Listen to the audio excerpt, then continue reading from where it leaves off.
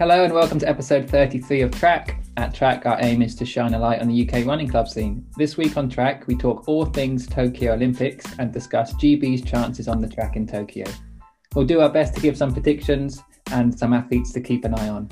We also have an in-depth interview with an athlete fresh from a gold medal at the European Under-23 Championships, Izzy Boffey. As always, I'm joined by Kat Hutchison and George Beardmore. How are we doing, guys? Yeah, good, thank you. How are you? Very good, thanks, George. How are you, Kat?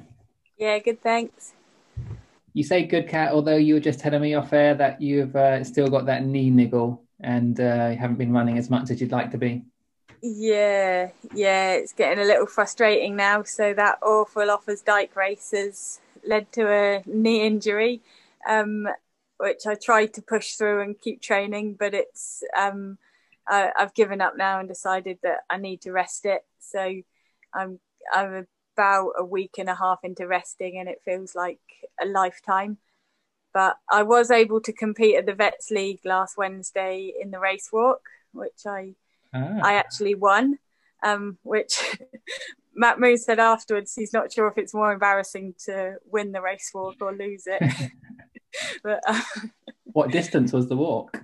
It's 2 kilometres, which is 5 laps of the track. It's a lot of walking.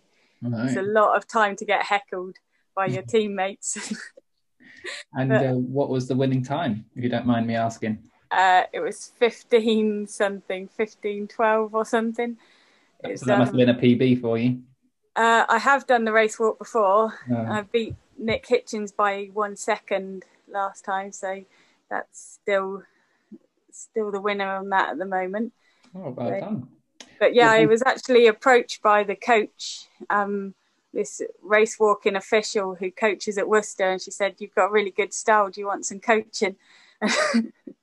So maybe it's my new thing if this knee injury doesn't improve. Maybe. So what does the knee injury mean about Manchester Marathon, Kat? Yeah, I think it's out. I think I've given up, really.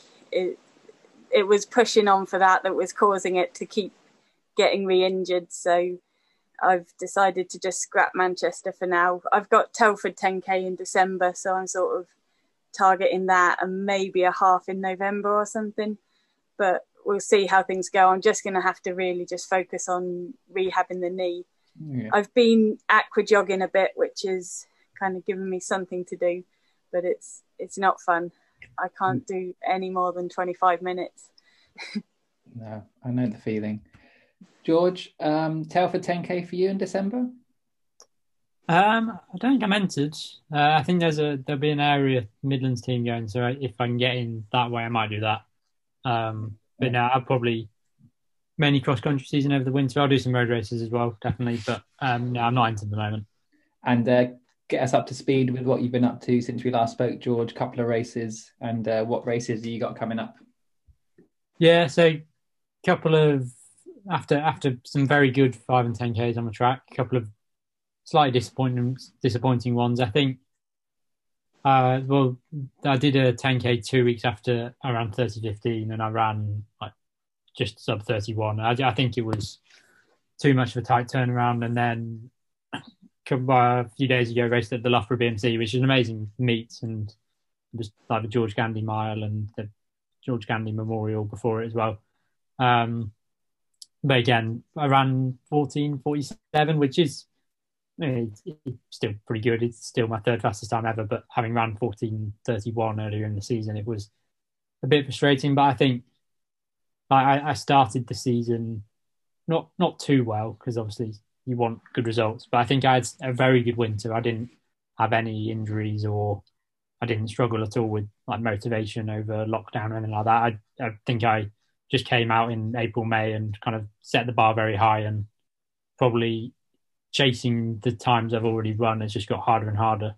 So I've got 1500s for the rest of the season, which I hate the 1500, but at the same time, I'm excited about just a slightly new challenge, I think. So haven't broken 4 minutes yet. I ran 4:05, I think. So I know I'm good enough to break 4 minutes. I just haven't been able to put it together in an actual race. So that would be a nice way to finish the season, definitely. Yeah. I can think you probably would have taken those results pre-season, wouldn't you? A 14:31, a 30, was it a 15? You said, and Yeah, then 15. Yeah, definitely. Taking the ball in the 15, that would be a fairly solid season. Yeah, definitely. I mean, I think it's only in the last 2 races are the only races I've not PB'd in. So you really can't complain about that as far as the season goes. So yeah, just like I say, set the bar pretty high, and when doing the same race over and over again, it becomes harder and harder to hit the same times, I think. Oh yeah, Paddy Diva at the George Gandy Memorial Mile. You watched that race, I assume. So how did that go? Yeah, really, really impressive. It was quite a breezy night, particularly a bit earlier on. My race was a couple of hours after that mile, because I think there was probably 4 or 5 in the race that, based on their 1500 meter PB, were capable of breaking 4 in the mile. But Paddy was the only one to do it. He ran 3:58 from the front, really, as well. Pretty much evenly paced. There was a pacemaker for the first half, and then he held it together really well, considering it was a little bit windy. And yeah, just brilliant to see. Probably 15 athletes, all with Loughborough vests on. Some of them kind of had like the old school Loughborough vest on, as they were like older alumni. Really, really impressive. And I think it was, in Paddy v Tom Mortimer was kind of the what everyone was looking forward to, and it was a really good race. And yeah, Paddy was just brilliant. Great stuff. Very good.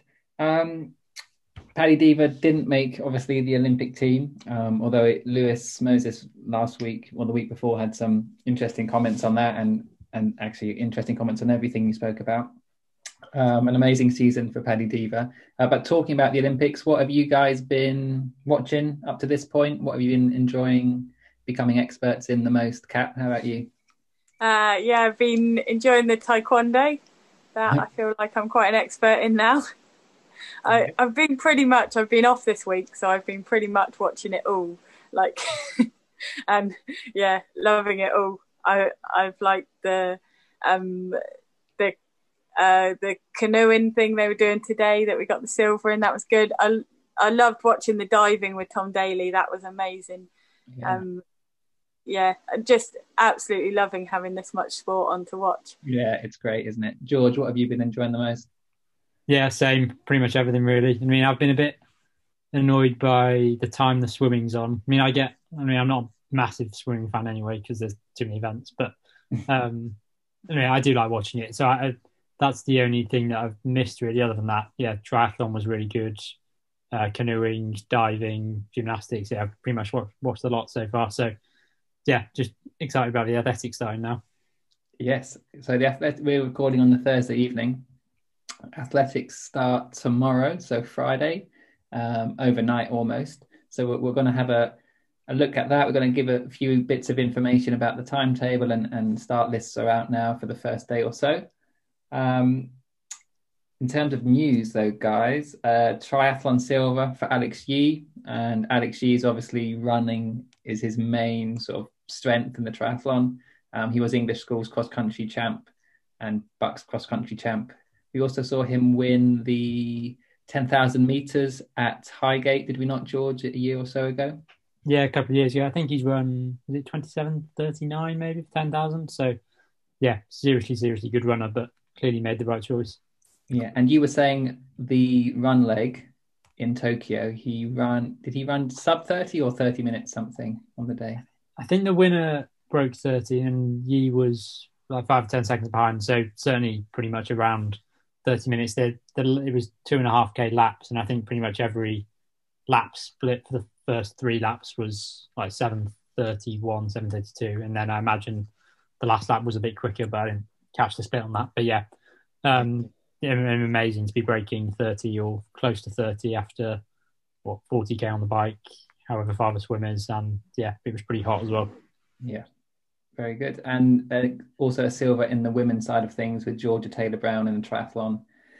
And George, you've got here that she was 4th at Euro Under 20 cross country in 2017 and 17th at World Cross Country in 2017 as well as being the national Under 20 champ. So real running pedigree for both of those triathletes. Again, highlighting the importance of the run, I suppose, at the end of that event. Yeah. I think as long as you can kind of get by on the swim and the bike, because you can draft on the bike and just kind of sit in a pack, and you don't get that advantage running. So if you're a strong runner, I think, yeah, it does seem to help massively. She needed all that strength, didn't she, in that race after she got the flat tyre in the bike race. She needed that running speed. It was, impressive to see her come back from that. I can't imagine how much extra energy that would have used to drag your bike along with a flat tyre, but... Yeah, and like mental energy as well. Yeah. Yeah, absolutely. Okay, other running news, George. So Matt Centrovitz, who is going to the Olympics, we'll see him in the 1500. He tried to have a crack at breaking the American record for the mile. He didn't do it in the end, but he did get a PB of 3:47. Interesting attempt to do just before an Olympics. I suppose he wanted one hard effort before the games, but didn't quite make the American record then. We've also heard news, sticking with the 1500, that Jakob Ingebrigtsen will only be competing in the 1500 meters now. There was some debate, or some weren't sure if he was going to do both the 15 and the 5,000, but he said that now he will only do the 1500. So do we think that's right decision, good decision, interesting one? What do you reckon, George? Yeah, I think only he knows really what his best event is. I think looking at other athletes, I think the 1500 is harder to win because I don't think he's going to beat Chariot. But I think the 5K might be easier to win but harder to medal in, if that makes sense, because I think there's no outstanding favourite in the 5K, mainly because Cheptegei's looked pretty average since he broke the world records. Well, average by his standards, since he broke the world records last year. But you've got the likes of Katir, Mohamed, Kiplimo, Ethiopians, Wale, a whole host of others. So I think I think he's nearly guaranteed a medal in the 1500. Obviously, no one's guaranteed a medal, but I think he's got a very, very good chance. Whereas in the 5K, he maybe had a better chance of winning, but then at the same time, it's probably a bit deeper and a bit harder to medal in. So I suppose he's just got to pick his best event, whichever he thinks his best event is at the moment. I thought it was the 5K actually, after running 12:48 and winning a Diamond League, beating all the names I just mentioned. But he's obviously more confident in his 1500 meter shape at the moment. So I think either way he'll be confident of a medal. One of the questions we were going to ask each other tonight were, who are we most looking forward to seeing at the games? And Jakob's certainly up there on my list. I think he's just always engaging, always interesting to watch, always fascinating to see how he's going to run. So we'll see how he goes in the 1500. Also, sticking with the 1500, Kat, we saw potentially GB's one of GB's best options in the 1500, Josh Kerr, with a fairly impressive 800 in the build-up to the games. So, George, talk us through this. He ran a 1:45 800 with a 55 first lap and a 50 second lap. Is that right? Yeah, and that's pretty ridiculous, really. Obviously, generally you positive split the 800, so obviously he's negative split it by 5 seconds, but that's kind of even bigger when you think that it's normally a 2 second positive split. So that's seriously impressive. I think his reasoning behind it was that's maybe how he thinks the last 2 laps of the 1500 will go, that they might start out high 50s and then you've got to kind of run a 50-51 last lap after running some 2 3/4 laps at 55 56s. So I think it makes sense why he's planning that. But I think that shows he's in really good shape. If you can run 145 like that, you could probably run 143, 140, well, certainly 144, maybe 143, if you ran it properly.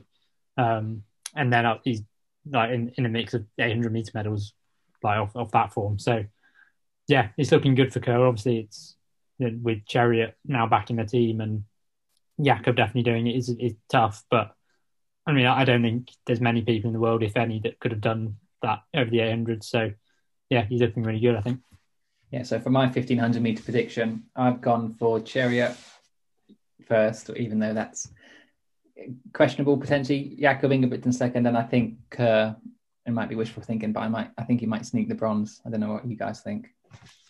Yeah, I've put the same. I think Katir's not doing it. I mean, I think Kerr, I think, is very reliable and certainly has been over the last few years. McSwain will be dangerous, although we know Australian track and field team, a lot of them are in self-isolation. So whether that will kind of mess up his preparation at all, I don't know. But yeah, I mean, I almost put Kerr ahead of Jakob, but that was maybe very wishful thinking. But I think, Jakob didn't medal in Doha, so he hasn't got a medal on the world stage either yet. So yeah, I think it's going to be a really interesting race. And I think if you're Australian, you'd say McSwain would finish third. I think if you're British, you'd say Kerr. 1500 is always carnage. I think he needs to get himself in a better position than he did at the trials, although it worked out for him and he won the trials. But he can't be far back because Jakob will be right up there. Chariot will probably be leading. He can't give himself a lot of work to do in that last lap. So, yeah, I think if he runs the race well, obviously he's very capable of a medal. Yeah, we'll touch upon the Aussies in isolation now, just before we move on to Cats, who you're most looking forward to seeing at the games. So this is all related to the fact that Sam Kendricks, who's an American pole vaulter, has tested positive for COVID and has subsequently means he won't be competing at the Olympics. Kat, you were telling us that the reason the Aussies have had to self-isolate for, we think, 48 hours is because Kendricks was training with one of the Australian pole vaulters who has, of course, been in contact with other Australian athletes. So that means that all the Australian, or lots of them, not sure if it's all of them, track and field athletes are in isolation. Does that include McSwain? Not sure, for 48 hours, and then they're going to have to provide a negative COVID test, although I think they're getting tested fairly frequently anyway. So is that the right way we've got it there, Kat? Yeah, I think that's my understanding of what's happened, is just that he was training with one of the Australians, and that's why it's the Australian team. I'm guessing they're a bubble, the Australian team, and if they've trained with somebody else, then they have to isolate. But I think it's worrying for the Olympics as a whole to have, one of those big names. That's such a shame to see him not compete against Duplantis, and it makes me nervous when we're just going into the athletics that we're going to get other big names, in that we want to watch testing positive, because they're testing them so often as well. So they're going to find out if anyone's positive. So yeah, fingers crossed we can just get through the next week and a bit without anybody else testing positive. Yeah, let's hope so. So Kat, who are you most looking forward to watching on the track, both from an international perspective and a GB athlete? It's really hard because there's sort of three races that I'm most looking forward to. I guess I'm going to go with Muir in the 1500. I just feel like she's peaking, and I feel like she's just got more and more impressive over this season, and I think she might really smash it. I think she might be, it depends a lot on what Hassan does, but I feel like Muir, I think she'll definitely medal, and hopefully silver. And maybe if she gets really lucky and she really is peaking at the right time, then she'll get a gold. I'm always optimistic. I think they're all going to get gold until they don't, and then I'm disappointed. But yeah, I feel like she's really, she may have really timed her season perfectly. She knows what she's doing. She'll have worked towards this. And yeah, I'm really just looking forward to the 1500. Yeah, and what are the other two races you're excited about? The women's 800 as well, because I really think Keely Hodgkinson. I know you two weren't quite so sure. You reckon Riki, but I think she really stands a chance. I think she's another one that has impressed so many times this season, and she's so young. She's up and coming. She may have just timed her peak right as well. So yeah, I'm really excited to see how she goes on this bigger stage. And so yeah, that one, and also the women's 5,000. More just, I know they're probably not going to be medal contenders, but just to see how they all get on, and hopefully some really good runs, and hopefully they make the finals. Yeah. George, you've also gone for Hodgkinson for a silver medal, you reckon, in the 800? Yeah, I think my three were, I think Athing will win. I mean, she's like one of the best in the world at the 400 as well. So, and she's the fastest in the field over the 800. So if it's fast or slow, I still think she'll win. She looked good at the US trials as well, which is always a big test. And yeah, I do think Keely Hodgkinson is certainly good enough to medal. She's proven she's very good in championships. There's only, other than Athing Mu, there's four faster than her going into, four faster than her this year going into it, but she beat Riki. Riki's one of them. She beat her at British Champs, which is, I think that counts for a lot. And then there are a few there that, I mean, Rosemary Almanza, I think she's from Cuba, and like she's sort of quite come out of nowhere a little bit, I think. So, I mean, so is Hodgkinson, I suppose. But I just think some of the athletes above her are very good Diamond League racers. They'll go to Monaco and run 156. But I haven't really seen much of them in championships before. Whereas, yeah, obviously from Euro indoors and then, the trials, Hodgkinson just looks really good. Obviously, it is a massive occasion for someone so young, but I do think she's got certainly a very good chance at a medal, whether she will or not. It's obviously so tough because Laura Muir has been to her fair share of Olympics and World Championships where in a similar position had a very good chance of medal and hasn't quite been able to get it done. So it is really tough, but I think maybe more so than Riki. I think she's got a really, really good chance, but Riki has as well, definitely. Yeah, okay. So what other races are you excited about watching, George? Pretty much all of them, I think. I think the men's 800 is a really interesting one because, again, it's just an absolute free-for-all, really. I don't think there's anyone that I can't look at anyone in that field and think they're definitely going to medal, let alone definitely going to win. It's just, again, Nigel Amos is the fastest, but he typically a bit erratic in championship races. Clayton Murphy looked really good, and then he hasn't recently. Obviously, I think Dustin, Giles, and Rowden all have a chance of certainly making the final, and if you're in the final, then you've got a very good chance of a medal. I think that could be. I think that's the one where there could be a real upset because I think in the other events you're looking at Chariot should or probably will win the 15. Hassan, Kipyegon again, they'll probably win the 5 I think the men's 800 is the one where there is no real favourite and it just could be carnage, and then there are so many big names that someone's bound to not even qualify for the final.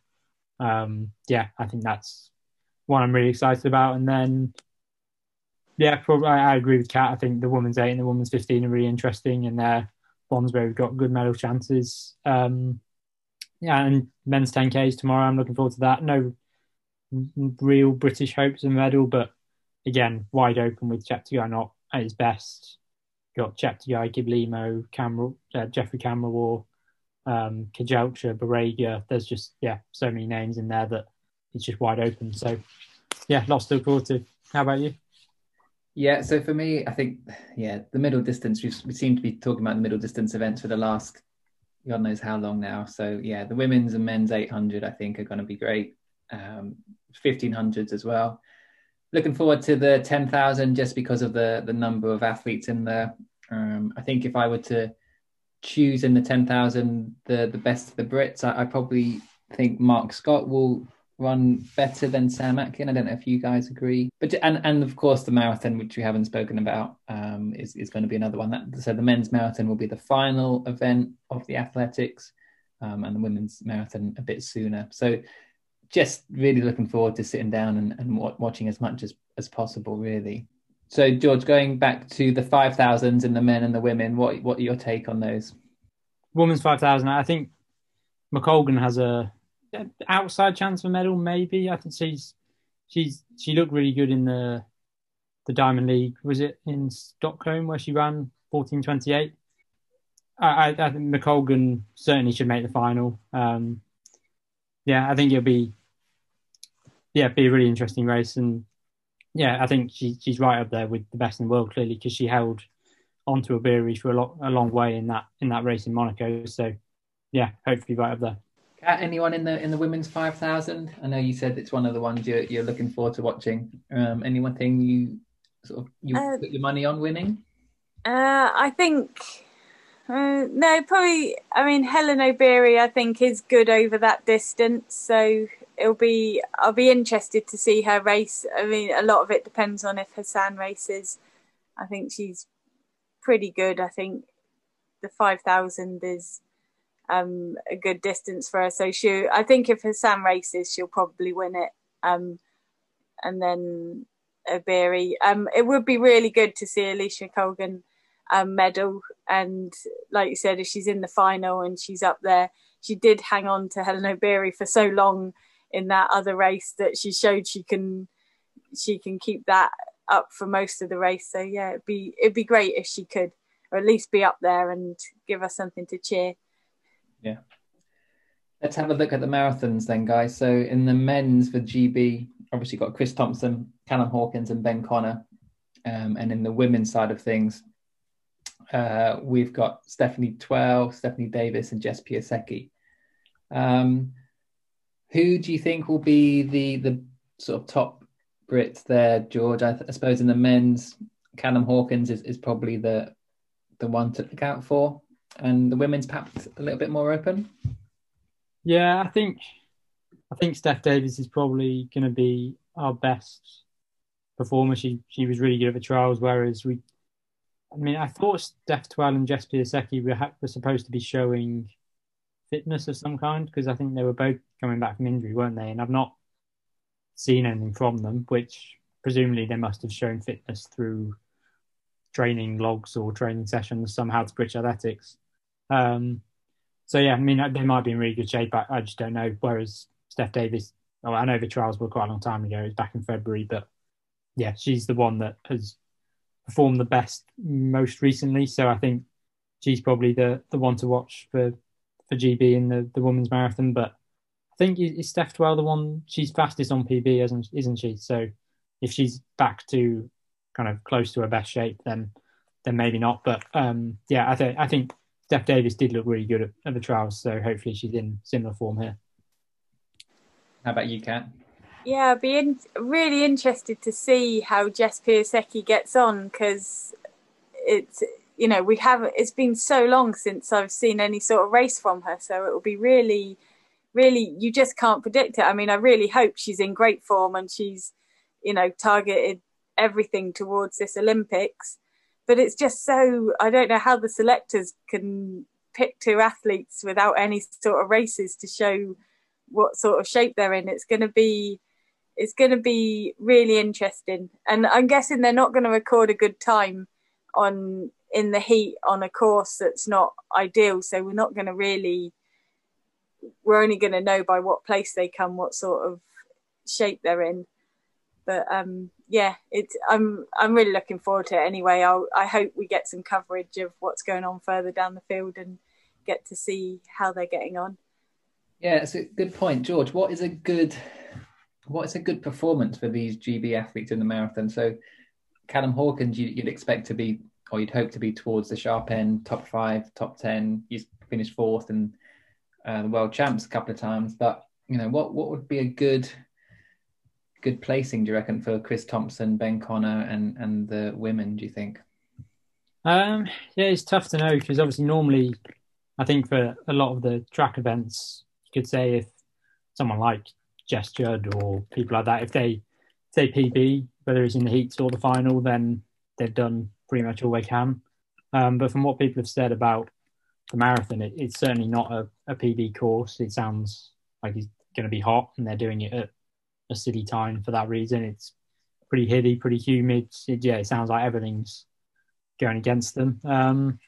So yeah, it's tough to know. I think I've just been looking at the results from Rio. So Hawkins finished 9th, and then sort of other than that, top Europeans were like 25th sort of region. The Olympic marathon was a weird one in general, because compared to your like New York Marathon and stuff like that, and London, there's obviously only 3 Ethiopians, there's only 3 Kenyans, so it's generally a bit more open because of the limit per country. But yeah, I suppose they'll have in their own mind sort of where they want to finish, whether that's top 20, top 30.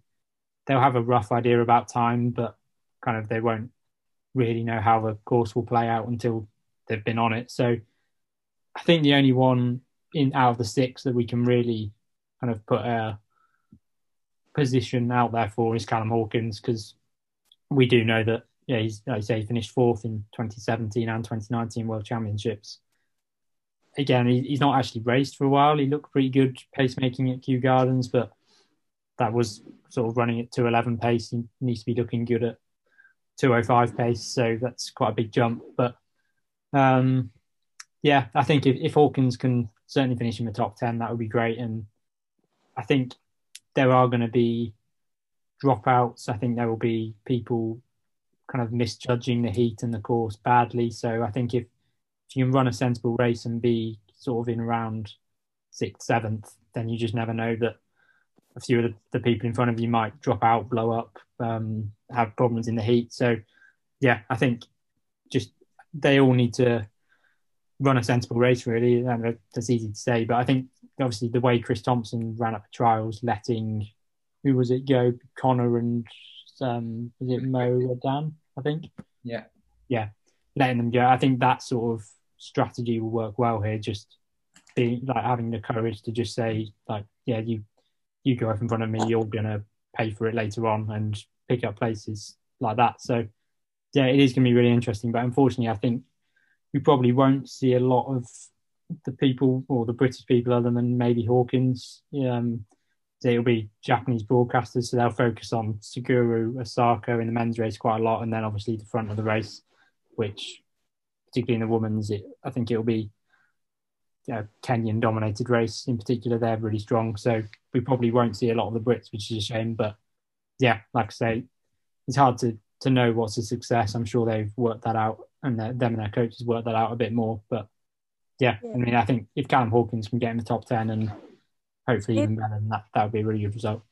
In the women's race, I think Ali Dixon finished 28th in Rio, and I think she had a really good run there. She ran a pretty good time for the heat, and she beat people like Lisa Whiteman from Australia and things. I think Lisa Whiteman's there again, so I'm guessing you kind of get some idea of the British performance by how they're, around that. If they're finishing in the top 30, technically their PBs are better than Ali Dixon, so it might be that they finish further up the field. It'll be interesting, but hopefully if they can stay with the lead pack for a little while, we might get some coverage. Yeah, for sure. And just quick answer, guys, one word answer. Will Kipchoge retain his Olympic title, George? I'll say yes. Yeah, I mean, we obviously know he's beatable now, but I still have more confidence in him than some of the other names in that field, like DeCisa, Katata, Galen Rupp, we haven't seen a lot of recently. The American ones is an interesting one as well, because obviously they qualified last February, so they were the best marathon runners 18 months ago. Are they still their best marathon runners now? I'm sure Rupp is, but their trials were a long time ago. But I do think Kipchoge will win, but mainly because I don't know who else to pick otherwise, so I'll say yes. Kat, what do you think? Yeah, probably. I think Bekele's not there, so I think he probably will win. Right, I think he will too, but that might just be because he's the name that we all know and we all like. So, but it'll be interesting to see either way, and I'm sure we'll all be glued to it. George, perhaps to sort of tie things up. So, as I said, we're recording on the Thursday. It all kicks off tomorrow on the Friday. What are the first athletics sort of races that we can look forward to first things? So 1:30 tomorrow morning's when the steeplechase heats start, and then the women's 800, men's steeplechase heats, that is, and then women's 800 heats are at 2:30. And then the 5,000 meter woman heats at 11 a.m. So that's more watchable. And the men's 10K at 12:30 lunchtime. So 4 distance events tomorrow. The steeplechase heats, a tough ask, I think, for Norman and Seddon. They've both got tough heats. It's 3 heats of 15 and only the first 3 to qualify. So that's pretty tough. There are 6 fastest losers, but Norman's in the first heat, which generally isn't the best place to be for fastest loser spots. Seddon's in the second heat, and then No Grits in the third heat. So I think if they get through, if either of them get through, that's a really good achievement. Like it's just like we said, it's a real shame Mark Pierce isn't there, but yeah, I think if we can get if either of those Brits get through, I think they'll have done really well. To make that final. And then the women's 800, bit of an easier qualification, 6 heats of 8 in its first 3, so 3 of 8 is a lot more generous. And then there's 6 fastest losers. Hodgkinson's in the 4th heat. She's the fastest in her heat this year. Raven Rogers, who got a medal in Doha, USA, is in that heat as well. They should both be fine. Bell's in the 5th heat. She's got a tough heat. She's in the 4th fastest in that heat this year, but we've seen that Alice Bell is a really good championship performer, and I think she probably will be fine. And being in the 5th heat of 6, you've got a good chance of a fastest loser spot. There's 6 available, so even if she finishes 4th, I think she'll be fine. And then Gemma Reeke's fastest in her heat pretty comfortably this year. She's a second and a half quicker than Adji Wilson, who should also, they should both go through pretty comfortably there. And then the women's 5K heats, 2 heats of 19 and first 5 and 5 fastest losers. So that, again, is pretty tough, 5 out of 19. You don't want to be relying on a fastest loser spot, but I mean, I don't know what you think about this. I don't like how many fastest losers heats there are there when there's 2 heats. It's a good chance, because it's going to be hot, it's going to be humid, it's in the afternoon, or like 11 a.m. our time, so that's like 7 p.m. So it's not going to have cooled down a lot there. It's a good chance that 9 or 10 make it through from heat 2 compared to 5 or 6 in heat 1. I don't think that's fair. What do you think? No, I agree. It always seems like although you don't often see athletes take advantage of it as much. Oh, I think I cut out there, did I? Yeah, you froze me. Okay, I'll start again. I agree. Although what I would say is you don't always see athletes take advantage as much as you think they might in the later heats. You'd think they'd just sort of get together and chat and say these are the times we need to beat. But yeah, I think if it does turn out that way, then it's not the best, really, is it? It does seem like a bit of an advantage to be at, to know if I run this time, even if I'm not in the top 3 or 5, then I should get through. Yeah. It does encourage fast races, though. It means the less chance of tactical races, because people will have to push the pace on if they think they're not going to qualify automatically. So some of the slower runners might be tempted to take it out a bit to make sure of their place.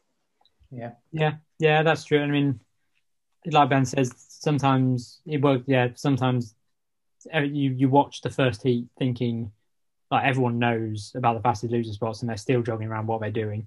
But then sometimes you watch the later heats and they're doing the same and you just think they're crazy as well. I think the heat will make a difference. I think people will be a bit reluctant to take it on. And unfortunately, Jess Judd's in the first heat. I think Judd is the type of person that could take it on. But also, she finishes quite fast. She's got a good 1,500 meter PB. So maybe a slower heat isn't a bad thing for her either. But there's like 1, 2, 3, 4, 5, 7, I think. 7 people that have run under like 14:36, which is pretty quick. And then, so it means 2 of those are likely, 2 of them won't make the top 5. So, I think someone in that pack hopefully will take it on. But like the likes of Hassan can just kind of just go with it and they'll get through anyway. So Judd's got a tough heat. She can, like I say, she can finish fast, but I'd have thought her PB's like 15:05. She's going to have to maybe even break 15 to make it into that final, even if it's a slow heat or So a tough ask, but hopefully it's not. I mean, I just think it should be maybe first 6 and 3 fastest losers, or I mean, I get why they have fastest losers, but I think the possibility that 5 make it through from one heat and 10 from another, I think that's a bit much. But hopefully Jess Judd can make it through either way. But the good news is McColgan and Markov are both in the second heat. It's not as stacked as the first. Only McColgan, Abiri and Segai have run under 14:30, so those 3 hopefully will be fine. Might be a bit harder for Markov, but there should, like I say, there's a good chance there's plenty of fastest losers spots up for grabs, and she's showing she can finish fast as well, so hopefully she's got a good chance. Absolutely, and we'll all be cheering those guys on. And as you said, those are the ones that we're going to see straight away. So those are the Friday events. Okay, guys, before we wrap up, last question for you. Predictions on how many medals GB may win, gold, silver and bronze on the track in the distance events. What do you reckon, George? I think we've got a lot of medal chances, but other than say in the distance events, obviously we've got Asher Smith and people like that. We've got a lot of medal chances, but not many medal favourites. We haven't got a Mo Farah that's sort of guaranteed to bring home 2 medals. So I think Muir will. So that's probably 1. And then I think even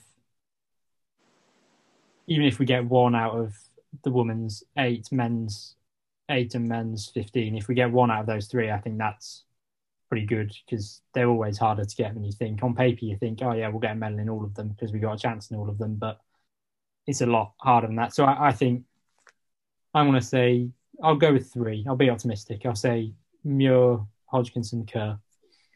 Okay, great. Any advances on 3, Kat? Yeah, I was going to go 5. But I am always really optimistic. That pretty much means everyone we've suggested might get a medal will medal.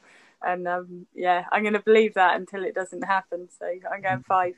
In that case, I'll go 4 and then split the difference. Thanks, guys. We'll wrap it up there. I think we've tried to speak through that as much as possible. What I would say, and if you haven't already, do go back and listen to George's interview with Lewis Moses from the last episode. Lewis is a really insightful, it was really informative. He really knows his stuff. So a really good Olympic preview there with some sort of inside information from Lewis Moses there. Other than that, enjoy watching the Olympics. Thanks very much for listening. As I said at the intro, we have an interview now, we'll stick on the end of this, with Izzy Boffey. I spoke to Izzy this afternoon, and she early in the month won the European under-23 800 meter gold out in Estonia, and she had a really solid season based at Birmingham, coached by Luke Gunn. So we had a good chat about that and her plans for the future and her hopes to run at the Commonwealth and other events in the coming years. So we hope you enjoy that interview, and thanks for listening. Enjoy the Olympics, guys, and I'll talk to you soon. Cheers. Speak soon. Yeah, thanks.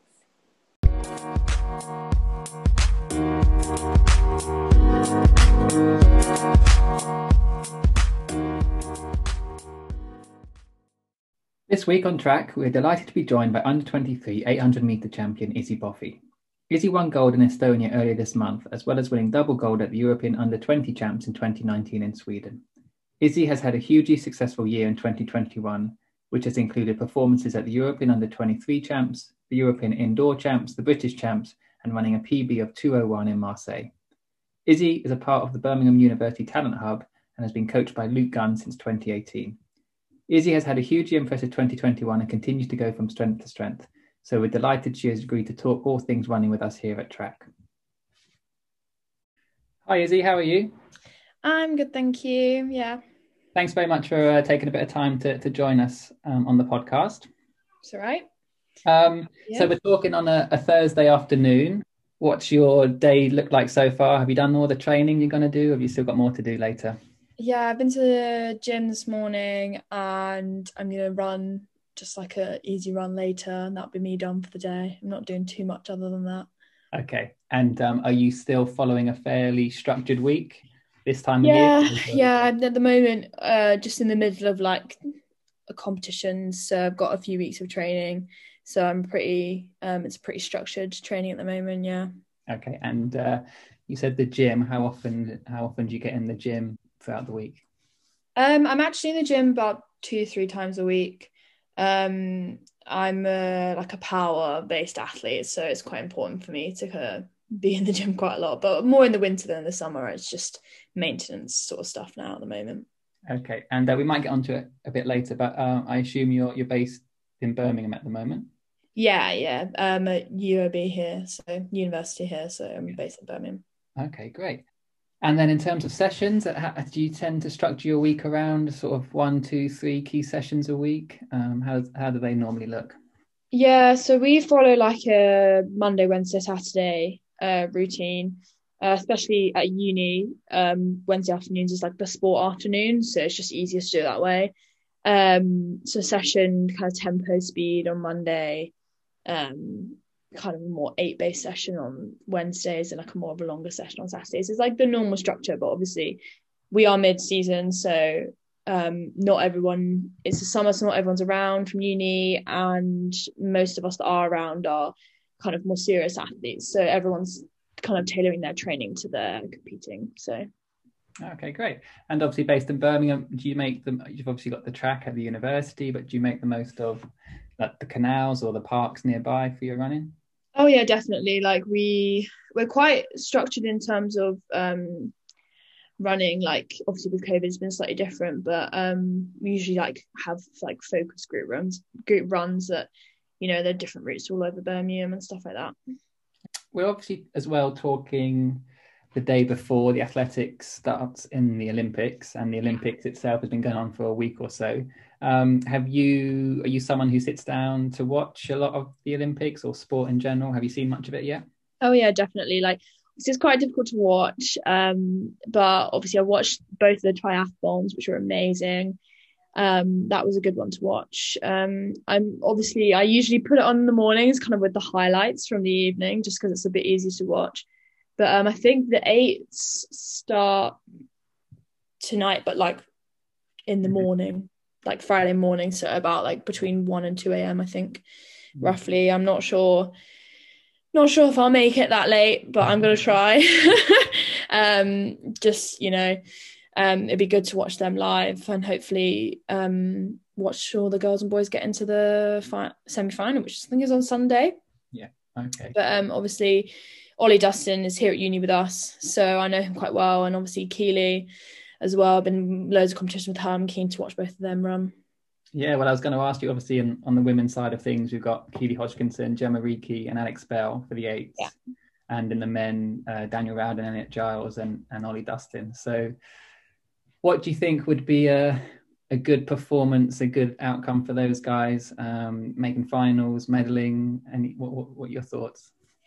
Well, I certainly think that all of them are capable of making the final, to be honest. If you've watched any of them in the Diamond Leagues, like, you know, 157, 156 runners for the girls and 144, 143 runners for the boys, like, you can't doubt that they are perfectly capable of making those finals. But it's the Olympics, and you are up against the world's best, and everyone's on form at the moment. Everyone is running well. I don't think there's anyone, you know, that we think is running poorly at the moment. Like, everyone has really, really stepped it up this year. So it's going to be tough. It's going to be really tough. And obviously Dustin and Keely are, you know, younger than the others, and kind of like this is both of their first years of being like really, really, really good. So especially Dustin, like, it's mad how like much he's just like completely blown everyone out the water, and it's just so amazing. So it'll be interesting. I'd love to watch them get into the final and, you know, get going for the medals, but you never know what's going to happen. Absolutely. Yeah, it'd be interesting to watch either way. And you mentioned the triathlon there that you watched. Are you someone who watches, aside from track and athletics, are you interested in loads of other sports, or Oh yeah, definitely. Like for the Olympics especially, like, you know, it was great when you just watch all of it, because it's just fun to watch. It's just something to watch during the day. And it's just you're watching sports, you're rooting for a team. It's a lot more fun to watch. I like the hockey because I used to play hockey quite competitively, and the triathlon was good. It was nice to see Alex Yee, because obviously we all know who he is through running, and obviously that was a great battle for the 3 medals for the triathlon, and then the women's as well. It was really good to see Georgia, come through for the silver too. But no, I mainly just watch the hockey, and I watch the diving. I mean, you kind of watch all of it, to be honest, like whatever's on at the time, and it's nice to see so many medals of GB and stuff. Yeah, great. And hopefully we'll get to see a few more on the track in the next week or so. Yeah. Great. Well, let's jump into some of sort of what you've achieved over the last year or so, and particularly we'll start with obviously massive congratulations for your performances at the under-23 European Champs earlier this month. So for listeners, I'm sure they know already, but for those who don't, you the 800 meter gold, obviously, and you were part of the 4x400 meter relay a few weeks out now. What are your sort of thoughts about the whole competition and how you performed? It was great, to be honest. Like I wouldn't lie, like I was going for a medal. I was going for gold. Like I wanted to win. I felt on good form, and coach and I discussed it, and we were very keen to be gunning for the medals. And it was quite lucky that it was just a heat and a final, so there was like no super tired legs or anything really, and the heat wasn't too quick either, which was great. Went out and ran like a relatively quick time for me, like 0.6 off my PB. Also, I was pretty confident. Like as soon as I started the race, I was like very, very much like I could win this. It was really, really good. Kind of like coming off the champs, I'm really happy with it. But it's Olympic year, like everyone's running fast. I'm now just kind of ready to race again and try and run a bit faster. So I'm watching it. It seemed like that last 200 is where you really sort of took control and looked sort of really nailed on to win. Was that a particular tactic, or was that just how the race unfolded? Well, yeah, I think with champs races, like often that's how it unfolds, just because it's a lot more tactical and everyone's kind of like holding themselves back, and it's a very like back and forth. The girls left a gap open on the inside with 250 to go. And I saw it and I was like, well, I'm not gonna like not take advantage of this, and just kind of spurred on through. And I think that it just gave me that open, clear kind of like pathway in order to get back to the end of the race. And it was easier than trying to get around people, because that's just lengthens out your race. And I've had problems with that, like in some of my races this year, where it's just been too difficult to get around people on that last 100 meters. So even if I am like really, really picking up the pace and gunning for the line, like I just can't pick off the seconds, because you have to get around people. So it was nice to have a clear run, and I was definitely confident in my ability to be able to pick up the pace. And I've got a really good kick, so I always kind of knew that when it came down to it, like that was my forte, and that was kind of like how I was going to win the race. Yeah. Okay. So would you say you're someone who prefers maybe a slower start and then a faster finish with the kick, or sort of fast from the gun? Do you have a particular preference? I don't definitely have a particular preference. I think champs racing is completely different to any sort of other racing. So I think, if you're going for times, like going quick from the gun is always the way forward. But I think if it's a heat or if it's a champs race, if you're going to go slowly at the beginning, then like at the end of the day, you're playing into my hands. I'm good at the kick at the end, and I usually have something left. So going slow and then fast is good, but if you're going for a time, then it's always going to be quick from the gun. Yeah, sure. Well, we mentioned obviously gold at the under-23s and double gold at the under-20s in Sweden. Am I also right in thinking you won European Youth in 2016 at team? I did. At a fairly young age, you've had sort of some good sort of championship experience going through the rounds and sort of major competitions. Do you feel that sort of puts you in good stead for going forward into future? Yeah, I definitely think it's given me like a lot of experience. I think I've had very much the highs and the lows of championships. I've definitely been through it all. I just missed out on a medal at Commonwealth Youths, and then like completely flunked out in the semi-finals at World Juniors. So, and like then came back again for European Juniors and got the gold, double gold in the relay, including the relay as well. So, you know, I definitely think that's given me like a wide range of experience, but that I kind of use when going into the other sort of champs. But at the end of the day, like seniors is so different. Like youths and juniors is much more team based. Like you're there for the experience. You know, if the medals come, they come, but you learn from it and you kind of move on. Whereas seniors, it's so much more serious. Like you're gunning for the medals, you're going for the win. Like it's a completely different ball game, and it's exciting, and it's also fun. But it's definitely, I'm still learning. Got Commonwealth Games next year in Birmingham, and then not too long until we have another Olympics and Worlds. So you and your coach Luke Gunn, do you have sort of big targets mapped out in the future, or are you very much, you take it as it comes year by year?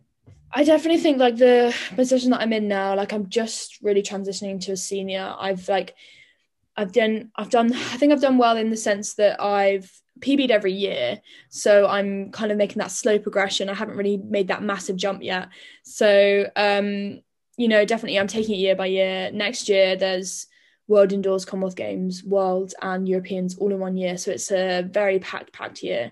I definitely think that it's going to be competitive to even get on one of those teams, let alone multiple.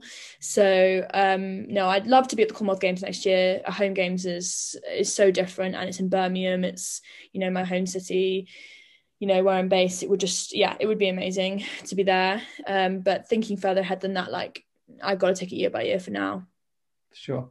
I suppose the middle distance running for both the men and women at the moment for GB is really strong. Mentioned a few names at the start there. Do you put that down to anything in particular, or do you think it's just sort of the ebb and flow of the distances that we get stronger and weaker?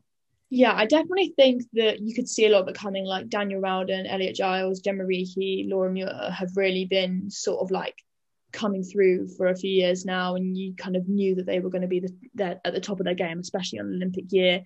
You know, like Keely and Dustin, obviously massive talents, massive like complete surges in ability this year. But to be honest, I just think it's an Olympic year. You do see a lot of people stepping their game up, you know, training harder, working harder, being better just to get there, because it is a big deal to all of us as in any sort of elite sport. So I definitely think it's just down to that, to be honest. Well, you mentioned your PB. Your 800 meter PB was set in Marseille earlier this year. 201.24. I've got there, yeah. So I suppose the obvious question is, how did that race unfold? Were you confident of running fast going into that race? But also the second part of that question, I suppose the 2-minute barrier must be on your mind and perhaps looking forward to breaking that. Yeah, definitely. I think the Marseille race was really good. I was ready for it. I was like, I would always plan to spend that like a week in Europe, do a few races out there. It was definitely like a difficult race. I didn't manage to watch it back because there was like difficulties with live streams in France and stuff. But no, it was a lot of like barging, and I definitely think that lost me like quite a bit of time. So I know I can run faster. I just, you know, need to get in that right race and kind of have a bit more of a clear run. Mm-hmm. But that is the 800, like it is going to be a bit jostly. It was a 10 people in the race, I think maybe 11. So it was always going to be busy. I think I definitely learned a lot just from being in that race, tactics wise. But yeah, no, the 2-minute barrier is obviously looming. I think at the moment I'm kind of just targeting that Commonwealth Games time, which is 2:05. Because I think that will just like put me in good standing for next year. If it doesn't come this summer, then it will come next summer. Like I can definitely get it. You know, it's just about putting the fast times on the board and getting used to running quick. But no, hopefully it will come this summer, ideally. So let's also have another look back at some other champs. So the European Indoor Champs as well earlier this year in Poland, back in March, which seems like ages ago now. How did you find that experience? You made the final. I believe you ran a 2:03 to qualify for the final, and then finished in 6th place. Yeah. In the race won by Keely Hodgkinson, who said. So what was that like, running a major indoor champs earlier in the year? it was definitely an experience. Like a senior champs is so different, as I said, from a junior champs. So it was definitely, I was really glad that was like my kind of sort of first experience in like a proper Team GB senior champs, because it was obviously during COVID, there were no crowds or anything, so it was very different, but it made it a lot easier to focus on just the running. No, I definitely was so happy I made the final. Coach and I going in just always said that the semi-final was going to be one of the hardest races. There's only 6 spots and so many talented athletes. Like I was so happy to make the final. I was happy to obviously just be there and be experiencing it. I wish I could have run better in the final, but at the end of the day, it just wasn't my day. And I've definitely come away from it with so much more experience, and I've learned so much from that. So I can't really be disappointed with 6th in Europe, to be honest. Like I beat out so many amazing runners in the semis. So yeah, that's all I can say. I was happy with it. Well, you mentioned Luke Gunn a couple of times. He's been your coach since 2018, I think I'm right in saying. Yeah. So what's that relationship like? How is Luke as a coach? Are you someone who's very much involved in planning training, or is it a prescription and you just follow what's been told? How does that go? Luke and I, we work really well together. I think he's an amazing coach. I came to him as soon as I started university. I changed coaches and went straight to Luke, which I think was a great decision for me. I work a lot better because he's around all the time. Obviously, he's very involved. He knows what he's doing, which is great. He's done the elite circuit before. Obviously, he's married to Hannah, so I kind of get her experience as well. I get to see her all the time. So it was definitely the right decision for me. In terms of like training and stuff, like Luke has a really large depth of knowledge that I don't have at the moment. So I'm very much, following and like learning from him and what he says to do. And I trust him completely to be able to give me the correct sessions and kind of know what he's talking about. But, he wants me to give my input into the sessions and stuff. So we do meet like really often just to go over training, go over what's going on at the certain times of the months and stuff like that. So definitely we're both involved in what's happening with training, like certain sessions. I might say like, I want to be getting some more speed sessions in before a race, and he'll just include that for me. He's very good. He works so hard, and like he's constantly on it with everything. Like I literally just look on we use Training Peaks, just look on that and I always know what I'm doing. It's great. I don't think I'd be as organised if he wasn't around. He seems to be very on top of himself, which is really good. It just means that it works well and he knows what he's doing, and that makes it's easier for me in training, makes me more confident kind of going into racing and stuff. It's nice. Sure. We mentioned Oliver Dustin, who's part of that talent hub as well, but also talking about the Olympics, Zach said and Ben Conn and Jess Piasecki are all part of that wider group, if not always sort of based at Birmingham. Yeah. But it must be fairly inspiring and cool to be in a sort of same sort of talent hub as athletes who are achieving such things as that. Yeah, definitely. Like I think Talent Hub is great as well. Like being based at Birmingham, being able to bring together all these like elite athletes is really great, because I think that we're kind of all thrown across the country. We don't often get to see each other. Like it's really nice to be like surrounded by people that are kind of all very like-minded, all striving for the same goals and stuff like that. I definitely think that like I know Oliver Dustin personally, so it honestly was so amazing. Like we're all so proud of him to see him at the Olympics. We're excited to watch him and see how he does. But no, the training at Birmingham, like it's a university like team at the end of the day, so you get a lot of levels, but you do have the elite of the elite in the group and training at the university, which is just obviously so amazing for me. But you also just have just good, like honest training, and it's just it's great. I love it. Great. So let's have a think. We like to go through our guest PBs and have a chat about those. So I've got a few down for you. So let me know if I've got these right. Taken straight out of Power of 10. So we've got the 60 meters set in 2012 as 8.71. Yeah. 200 meters 28.1 again in 2012. So quite a long time ago. Yeah. And then we've got 400 meters, which was set this year in May at the Birmingham Series, 53.58. Yeah. 800, 201.24, as you said, Marseille, and we've got a 1500 meter time of 418.39 at a BMC in Stratford this year as well. So sort of those back end, the 4, the 8 and the 1500 all set this year. Couple of questions, I suppose. Do you see yourself stepping up and having a proper go at the 1500 in future years, or was that just a race? You know, I definitely think it could be there, it couldn't, but at the end of the day, right now, I view myself as a 4.8 runner rather than an 8.15 runner. I think that if you, like, I split a 52, 4 in the relay at under 23s, so I know I can get that 4 time down a little bit more. So I definitely think that kind of shows that I'm a bit more of a 4.8 runner. The 15 is quite far for me, to be honest. It's a complete different ball game. It requires a different level of strength that, you know, I'm still working and building on, to be honest. Like, my aerobics are great, but they're still growing. I definitely think it'd be great to get another 15 in. I think they take time to get that time down. So hopefully I can go a bit quicker than 4.18. But, you know, I definitely think I view myself at the moment as like more of an 8.4 runner. Okay. And out of those PBs, is there one that you are most proud of or happiest about? I don't know. I view them all quite equally. I think as well. As I said, I'm more of a 4.8 runner, so I think those are my, you know, almost like favorite PBs in a sense. But I would like to get my 15 time down, definitely.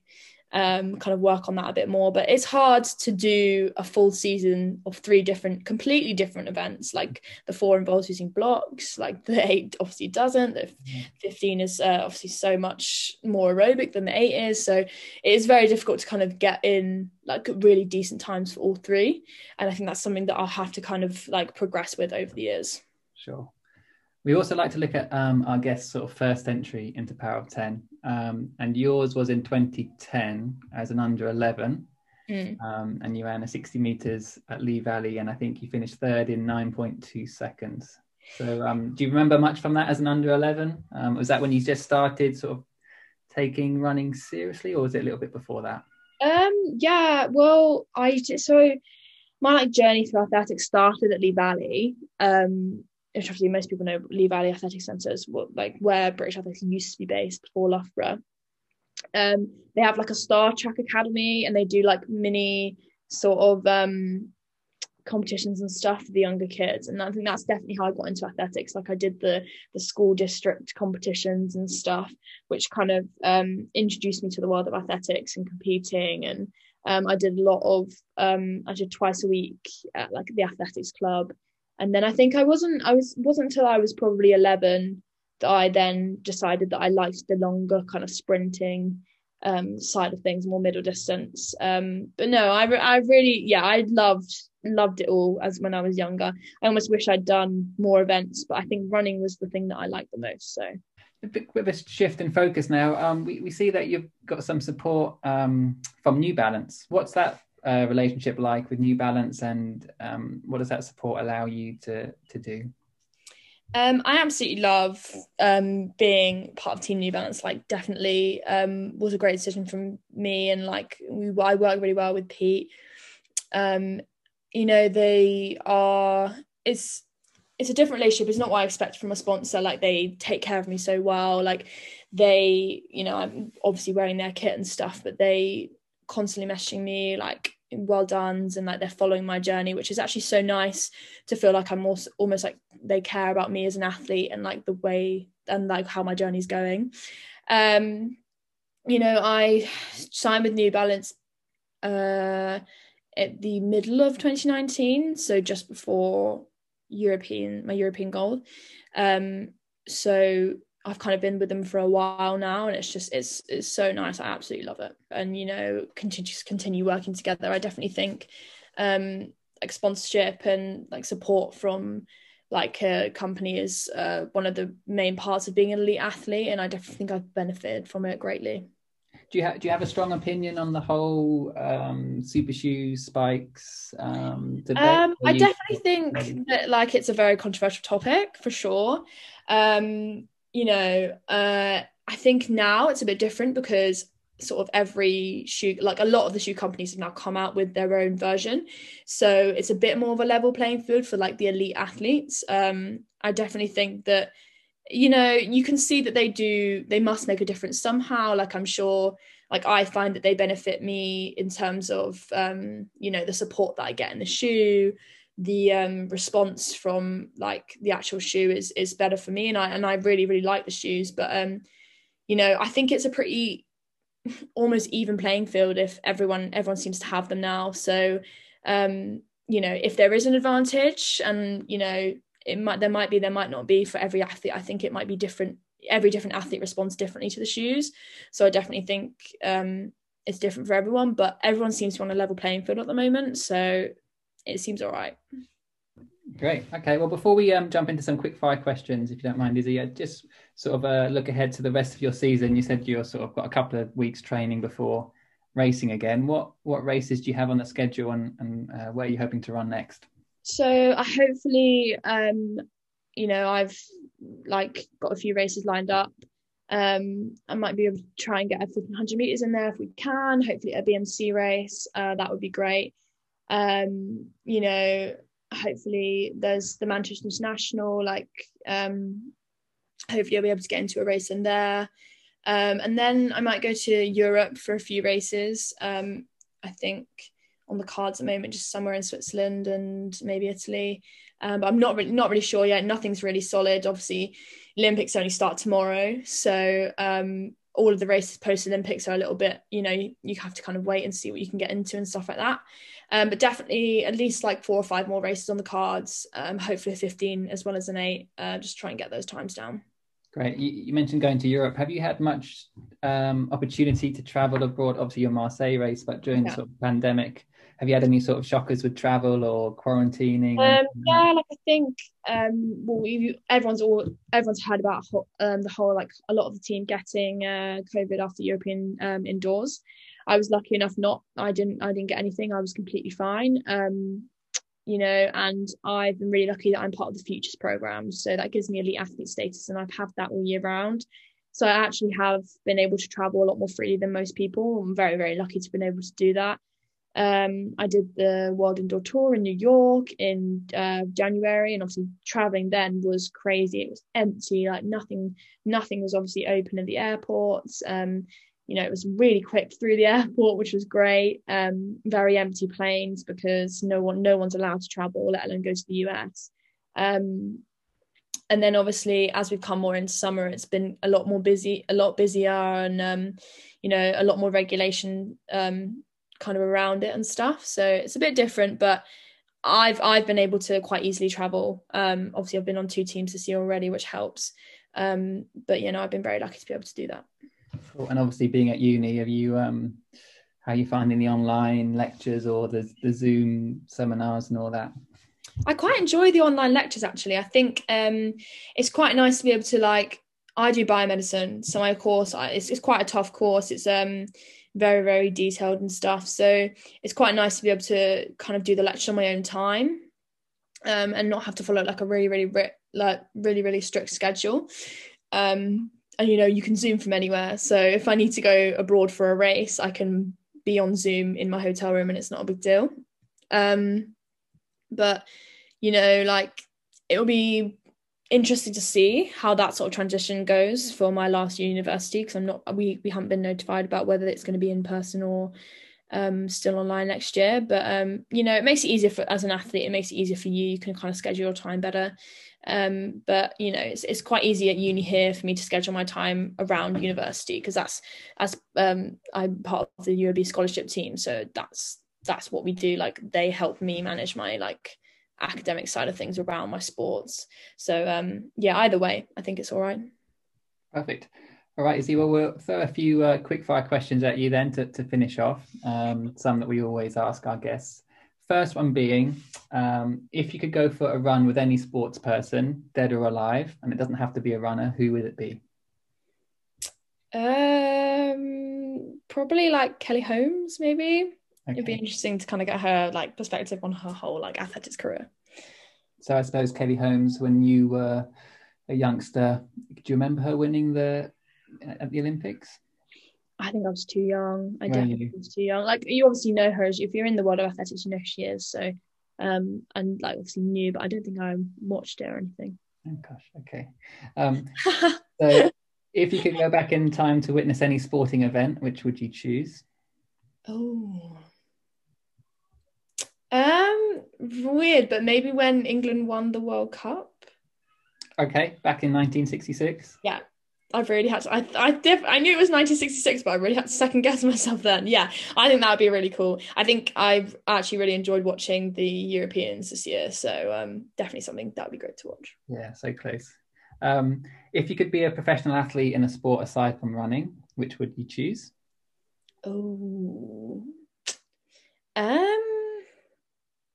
oh God, I enjoyed hockey as a kid, so I love playing hockey. So maybe hockey, but I'd love to get into the world of like tennis and stuff because that sounds really exciting. Yeah, okay, sounds good. Any pre-race superstitions or pre-race rituals that you always follow?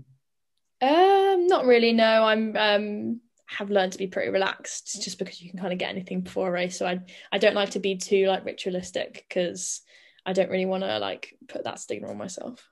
Yeah, okay, very good. Do you have like a pre-race song or artist or pre-session song that you like to use to get fired up for the session? No, my music taste is a bit weird. So I just kind of I do that thing where I latch on to like a playlist for about a week and then I move on to something new. So no, nothing specific. Okay, anything interesting on your current playlist? Oh, I enjoy that Dua Lipa. I love her songs and the new Ed Sheeran music and just a whole host of things. Cool. Okay. And then finally, before we let you go, could we get an Olympic prediction for you? So who do you think, if you had to put money on winning the women's 800 and perhaps the men's 800, who do you think may come away with the gold? Oh, that is a big question.